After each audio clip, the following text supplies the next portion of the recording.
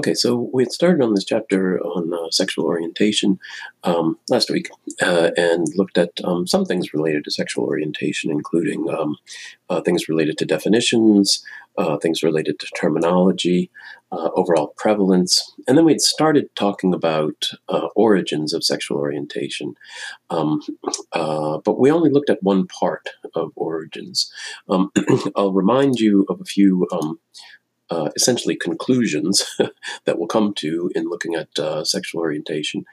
If we go back to slide number 9, what comes together to lead to somebody's sexual orientation is going to be some kind of combination of biological, psychological, sociocultural influences. There isn't a single cause that we can point to for any for sexual orientation or for any one type of sexual orientation. The other thing that is difficult about what research we have here is that a lot of the research is on male homosexuals, and it doesn't really generalize to female homosexuals very well. There's a lack of research data on a lot of this sort of stuff. But let's see. So last time we just talked about some of the psychosocial kinds of theories regarding sexual orientation, psychodynamic explanation, which is pretty unsatisfying, and then social learning theory, which makes sense, but it's not really supported by research either, mostly in in some of the observations of how common homosexual sexual orientations are across cultures, even though different cultures are liable to have very different kinds of views towards homosexuals and homosexual behaviors. The incidence of that doesn't seem to affect the overall incidence of homosexuality. There's some other things too that underlie or that belie that social learning theory, and some of it comes from the experiences of lesbians. Many lesbians have had sex with men have had satisfying sex with men prior to identifying as lesbian. That would seem to not make a whole lot of sense according to social learning theory, but who knows? If we move next, what we pick up with today really is the biological side of the coin, essentially biological explanations of sexual orientation.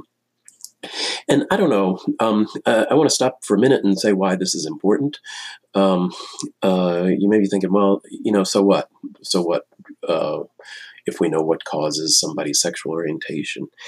It does impact people's lives a lot because the way that other people understand the causes of things is often going to determine whether or not those other people are accepting or judgmental or whatever, right? I'll just point out that even within my lifespan, I saw earlier when I was younger that people wanted to talk about homosexuality in particular and saying that it was a lifestyle choice, That was kind of the phrase. You don't hear that anymore because I think that sort of backfired. I think that essentially that made it so that it sounded like gay people were essentially opting for homosexuality of their own free will, in a sense, completely free choice. And that's probably not really the experience of people, but it also leaves the possibility that if I can choose that sexual lifestyle, then someone else can choose to think it's wrong, or choose to not like me because of it, or to reject me because of it. And so then the pendulum started to swing the other way, where people started to talk about sexual orientation as being entirely biological, the just born this way kind of thing. That's actually not true either, that it's not entirely biological. We do probably now know more about the biological side of it.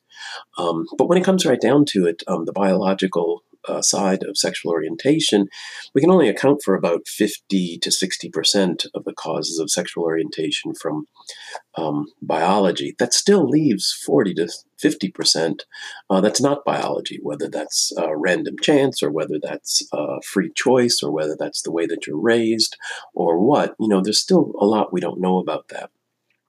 And frankly, right now, I don't think there's a lot of research that's looking into that.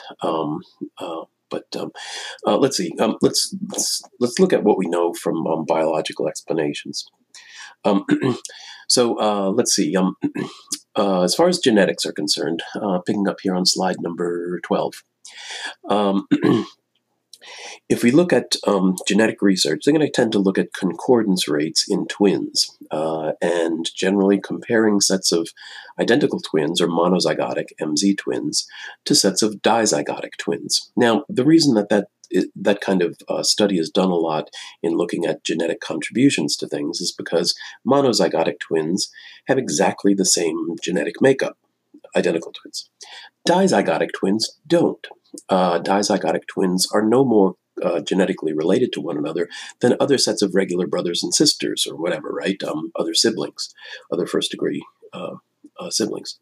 Um, However, dizygotic twins make a really nice comparison group because they're often, well, they're born at about the same time, and they're often raised in very similar kinds of environments to one another. So they're going to be, so their environment is going to be more similar to one another than it might be for other sets of brothers and sisters who might have been born, years apart, and different kinds of family and the family situation has changed some or whatever. Anyway, so there have been concordance rates reported as high in a study in 1952 of 100%. That's not regarded as reliable. It hasn't been found to be that high, but you may hear that. You may hear that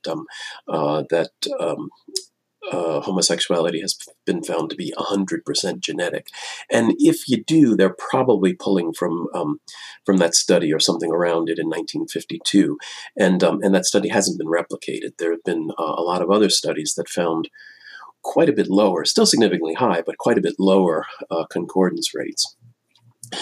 So, for example, for boys, for brothers, 52% concordance in homosexuality in a study in 1991. For girls, 48% concordance, also in a study in 1991. So those concordance rates for monozygotic twins usually come pretty close to or approximate the overall heritability estimate for a particular trait or condition or whatever it is that we're talking about genetically. And so it's looking like it's somewhere right around 50% there. There's certainly more to this research, but I don't know that we necessarily need to get into all the details about it. Other kinds of things are that other studies have found that, if I go to the next slide, 13, gay men are much more likely than straight men to have a close relative who's gay. So this is sort of it seems to run in families kind of thing. Again, when we're looking at running in families, that's a little bit more vague than saying something is strictly speaking genetic, right? Because running in families could mean it's genetic, could mean it's fostered in the family in some way, or similar kind of environmental situations. Anyway, there have been a lot of studies that looked at this, and in a pretty extensive review in 2003 by Rahman and Wilson, they estimated the heritability of sexual orientation as 50 to 60%. 50 to 60% genetic. I want to be clear there. That's not saying that homosexuality is 50 to 60%, but all sexual orientation, all of us, our sexual orientation would be 50 to 60% determined by our genetics, with the other, still considerable proportion of that, 40 to 50%, being something else. There,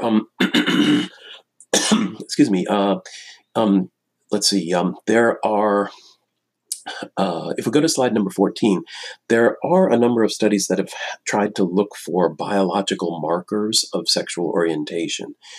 And the logic here is that if sexual orientation is something that is inherited and biological, it probably doesn't just come by itself. It probably comes with other kinds of things too, that might be systematically different in people of different sexual orientations. So that's what they kind of mean by a biological marker, something else that would be consistently different in people of different sexual orientations. So some of this has looked at brain structure. Remember when we talked about brain structure in the last chapter on gender, that the differences, the morphological differences between male and female brains are really not that great. They're very small, and they'll come down to minor differences in the hypothalamus, maybe some things about cerebral symmetry or asymmetry, but they're pretty subtle. There have been studies to indicate that that lesbians are more likely to have brain patterns morphologically, that is, on their shape, to more similar to heterosexual men, and gay men having brain morphologies more similar to heterosexual women. I don't know if I'd put too much into that, just because those. The sizes of brain parts and stuff is not always the most important thing for understanding brain parts, but it's something, right? It's something that says that that there may be some other biological markers here. If we go to slide 15, there's also some another interesting line of research on birth order. This is fascinating, and it's a little bit more complex than it might look at first. So try to follow me on this. Let's see. Essentially, what they found was that gay men were more likely to have more older brothers than straight men. So that it seemed that each additional older brother that a boy has increases the likelihood that that boy is going to be gay. This was they did this research very well, I think, and removed a lot of other possible confounding variables, so that it wasn't just having other boys in the household, because if there were other adoptive brothers or other things like that, that didn't affect it. It was only if it was a biological older brother. Number of sisters had no impact, whether they were biological sisters or adoptive sisters or anything like that. So essentially, they ruled out a lot of kinds of external environmental influences. And what it comes down to is that the hypothesis is that something about growing up in a womb that has already been occupied by male children predisposes a male to be more likely to be gay. There may be some kind of hormonal influences here. It may be something about, I think the hypothesis is that it's something about the mother's body's immune system response to a male child, in a sense, or even to androgens, so that it's affecting levels of testosterone or other androgens while the later child is still in utero, which is kind of interesting. Now, I got to be clear about this statistic of 33%. Notice the way this is phrased. Each additional biological older brother increases the probability that the younger brother will be homosexual by about 33%. Now, this doesn't mean that he's, let's see. Essentially, this is an example of relative risk, not absolute risk. And so what that means is that, if we start off with an absolute risk, if we want to call it that, of a male being gay at something like, I don't know, what is it in the population? We said like 4% maybe. Then for the next biological younger brother, it's 4% plus 33% of 4%. So it's increasing by a third each time. So that's going to be 5 and a third percent. I don't know. And then a third up each time. So it's not as huge and dramatic as it sounds when you say 33% increase, because it's relative risk, but it's something, right? Now, this of course, while it's interesting, it could only be a fairly small influence. There's certainly a lot of families where youngest brothers aren't gay. In my family, the oldest brother's gay, and the younger of us are straight. So I don't know. It certainly doesn't fit my family, but this is an interesting kind of finding. When we look at other kinds of biological explanations, if we move to slide number 16, people have looked at the impact of hormones. And essentially, what it comes down to is that there don't seem to be any hormonal influences, at least when you're an adult. If there are hormonal influences on sexual orientation, those would have been something that would have happened very early in development. Because when it comes right down to it, there are no measurable differences in adult levels of sex hormones in people who are straight or people who are gay or whatever. They thought of that, right? People thought of that a while ago. They thought, well, maybe gay men just don't have enough testosterone. And so if we measure their testosterone, we'll find that it's lower. And it wasn't. It was the same as straight men. And so manipulating sex hormones, particularly testosterone, is not going to change sexual orientation. I guess it's natural that people would have thought of that, but they were able to rule that idea out pretty quickly, I think. Sometimes in the context of talking about sexual orientation, people will bring up that same-sex sex behavior is common in the animal kingdom, that other non-human animals engage in same-sex kind of behavior. I don't know that if I were arguing for it, this would be a line of argument that I would pursue. I guess, it can help people to feel like, this isn't something that's completely unusual for human beings. But comparing human behavior to animal behavior is often a pretty big jump. I mean, we've got animals, who eat their own young. We've got animals who, do all sorts of things that we wouldn't say is okay for humans. So I don't know if, that's necessarily a good parallel. It might be, it might tell us something, but I don't know that it's a really good one to try to convince people.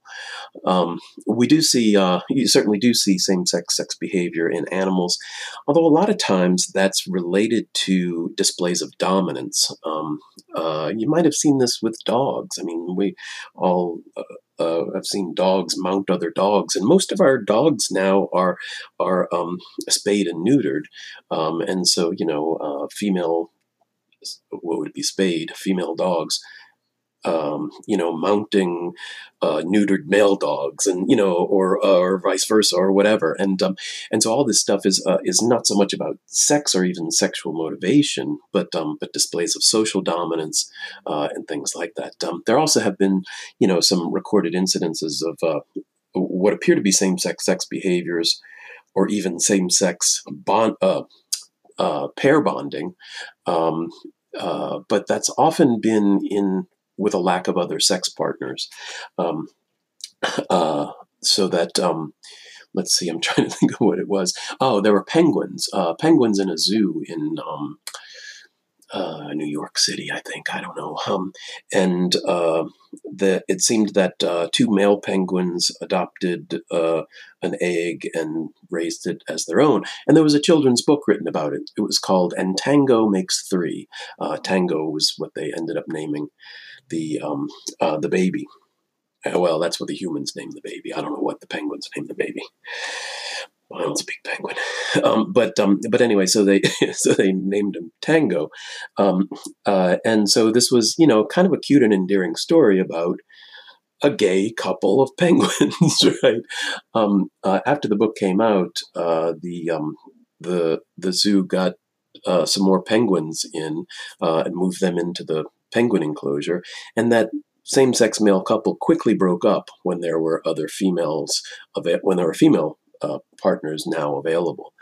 So it's not really clear that that the same-sex pair bonding was their choice. It may have been more situational because there weren't as many other sex partners available. So anyway, I'd kind of be careful with the comparisons to non-human animals.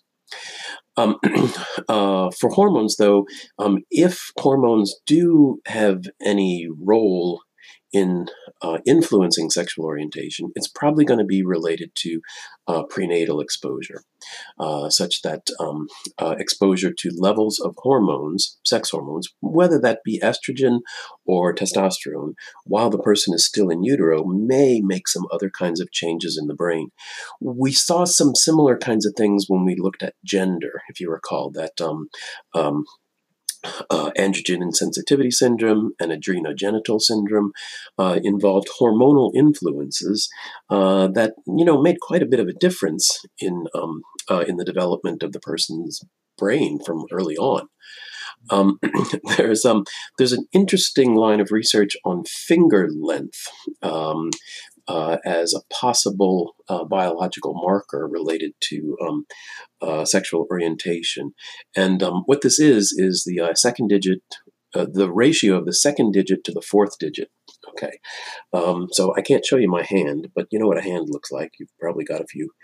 Let's see, your thumb is digit 1, pointer is digit 2, longest finger is digit 3, 4 is your ring finger, and 5 is your little pinky finger. So your pointer finger, your index finger, to your ring finger, that's the 2D to 4D ratio. And let's see, I kind of forget how this goes. I think it is that that in women, the 2D to 4D ratio is usually pretty small or absent, that those fingers are about the same length. In men, the fourth digit is significantly longer than the second digit, than the index finger. Now, what does this have to do with sexual orientation? Nobody really knows. However, what they find is that while there is often, not always, but often this sex difference, that sex difference also shows up differently in lesbians and gay men. That lesbians are more likely to have the male pattern in finger length. Gay men may be more likely to have the female pattern in finger length. What this would have to do with sexual orientation isn't really clear. The hypothesis is that that those fingers, or maybe it's just the ring finger, is growing or developing. Just happens to be right at the time when there would be that exposure to sex hormones that might be changing something in the brain.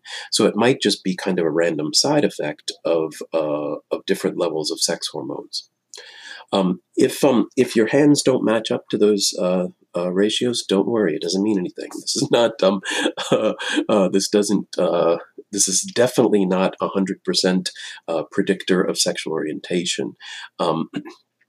But in large scale samples, they do find that that people do show some trends in the differences, but that doesn't necessarily apply to every single person. Let's see. So if we go to slide number 17 to summarize, this is, I started this section with the conclusions, and so really this is just to remind you of where we've come through this. That we don't come down to a single cause for sexual orientation. People may want to say that you're born with it; it's entirely inborn, but that's probably not true. That's probably a large part of it, but there are some other things too, and those other things we tend to know less about. But we have to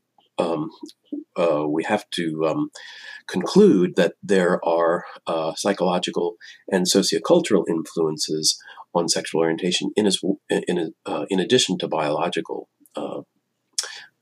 influences. The other thing, too, is that male and female homosexuality seem to develop by different paths. And much of what we know or think we know about development of sexual orientation has to do with straight people and gay men. We don't know as much about lesbians. Let's see. I mentioned already that, some of those differences. All right, let me stop there.